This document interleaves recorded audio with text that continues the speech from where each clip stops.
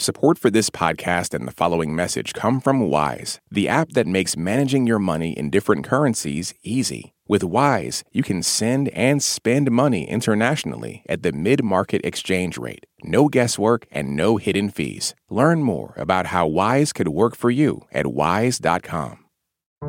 Today on the State of Ukraine, Russia gets serious about its conscription efforts.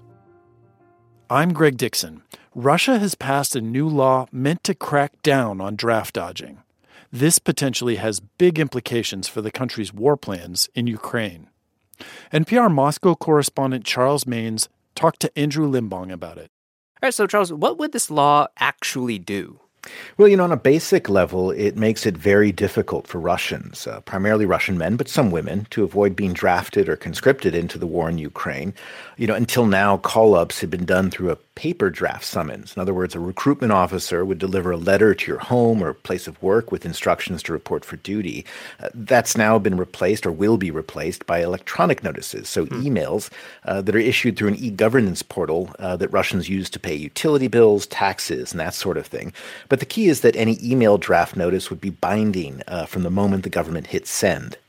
What does that mean in practical terms? Well, for one, Russians who are issued notices are immediately banned from leaving the country. That primarily concerns men of conscription age, 18 to 27 years old, but also reservists and other members of the military. And those who don't show up to the recruitment office soon face restrictions on everything from getting bank loans to driver's licenses, even acquiring or selling property.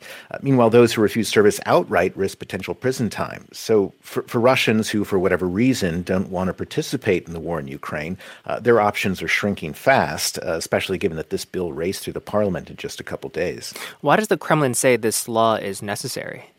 Well, it helps to back up to the mass mobilization drive from last fall. This is when President Vladimir Putin called up an additional 300,000 troops for the war in Ukraine, which did several things. On the one hand, it provided reinforcements for the front line, but it also prompted hundreds of thousands of Russians, particularly younger Russians, to flee for the borders to avoid the draft. And even Russians who stayed often managed to dodge military service by switching addresses or going into hiding or even ignoring the draft notices outright. In fact, the Kremlin and lawmakers point to the chaos of that mobilization drive in justifying the new law, saying it was time to close these loopholes and modernize the system. All right, so Charles, does this mean those still in Russia are facing military service immediately? Are they facing a second wave of mobilization? Well, the Kremlin insists no, and whether more Russians are called up to fight in Ukraine would seem to depend on what happens over the next several months, particularly as Ukraine prepares to launch a counteroffensive. Recently the Kremlin's focus has been on recruiting volunteers, signing up contract soldiers by offering far higher salaries to fight in Ukraine than most could earn at home. And it's easy to understand why. The mobilization announcement was deeply unpopular last year. We saw protests across the country, the troops themselves complaining of being ill-equipped or ill-trained. And all of this led President Putin publicly to acknowledge mistakes had been made. And so as the Kremlin seems to be preparing for a long war in Ukraine, the new approach appears to be replenishing forces, but on a much slower burn. And this new law would allow them to do it. NPR's Charles Maynes, thanks so much. Thank you.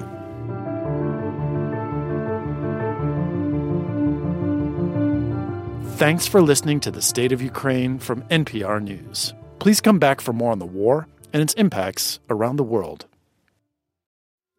Taylor Swift has dropped a new album. She is the biggest pop star in the world, and everything she does makes news. I gasped. I was like, oh my God, I've been there, and you can identify with it. For a breakdown of Taylor Swift and her new album, The Tortured Poets Department, listen to the Pop Culture Happy Hour podcast from NPR. Hey, I hear you have a birthday coming up. Yeah, you.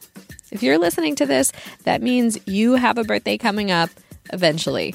And here at Life Kit, we want it to be a special one. Magic can happen and good luck can happen and serendipity can happen if we're open to it. How to have a good birthday, even if you're not a birthday person. That's on the Life Kit podcast from NPR. These days, news comes at you fast. But the truth? Getting there takes time. There's something that hasn't been disclosed yet. Embedded is a podcast that takes the time to look beyond the headlines. How did this happen? How did we get here? With original documentary storytelling. Listen to NPR's Embedded wherever you get your podcasts.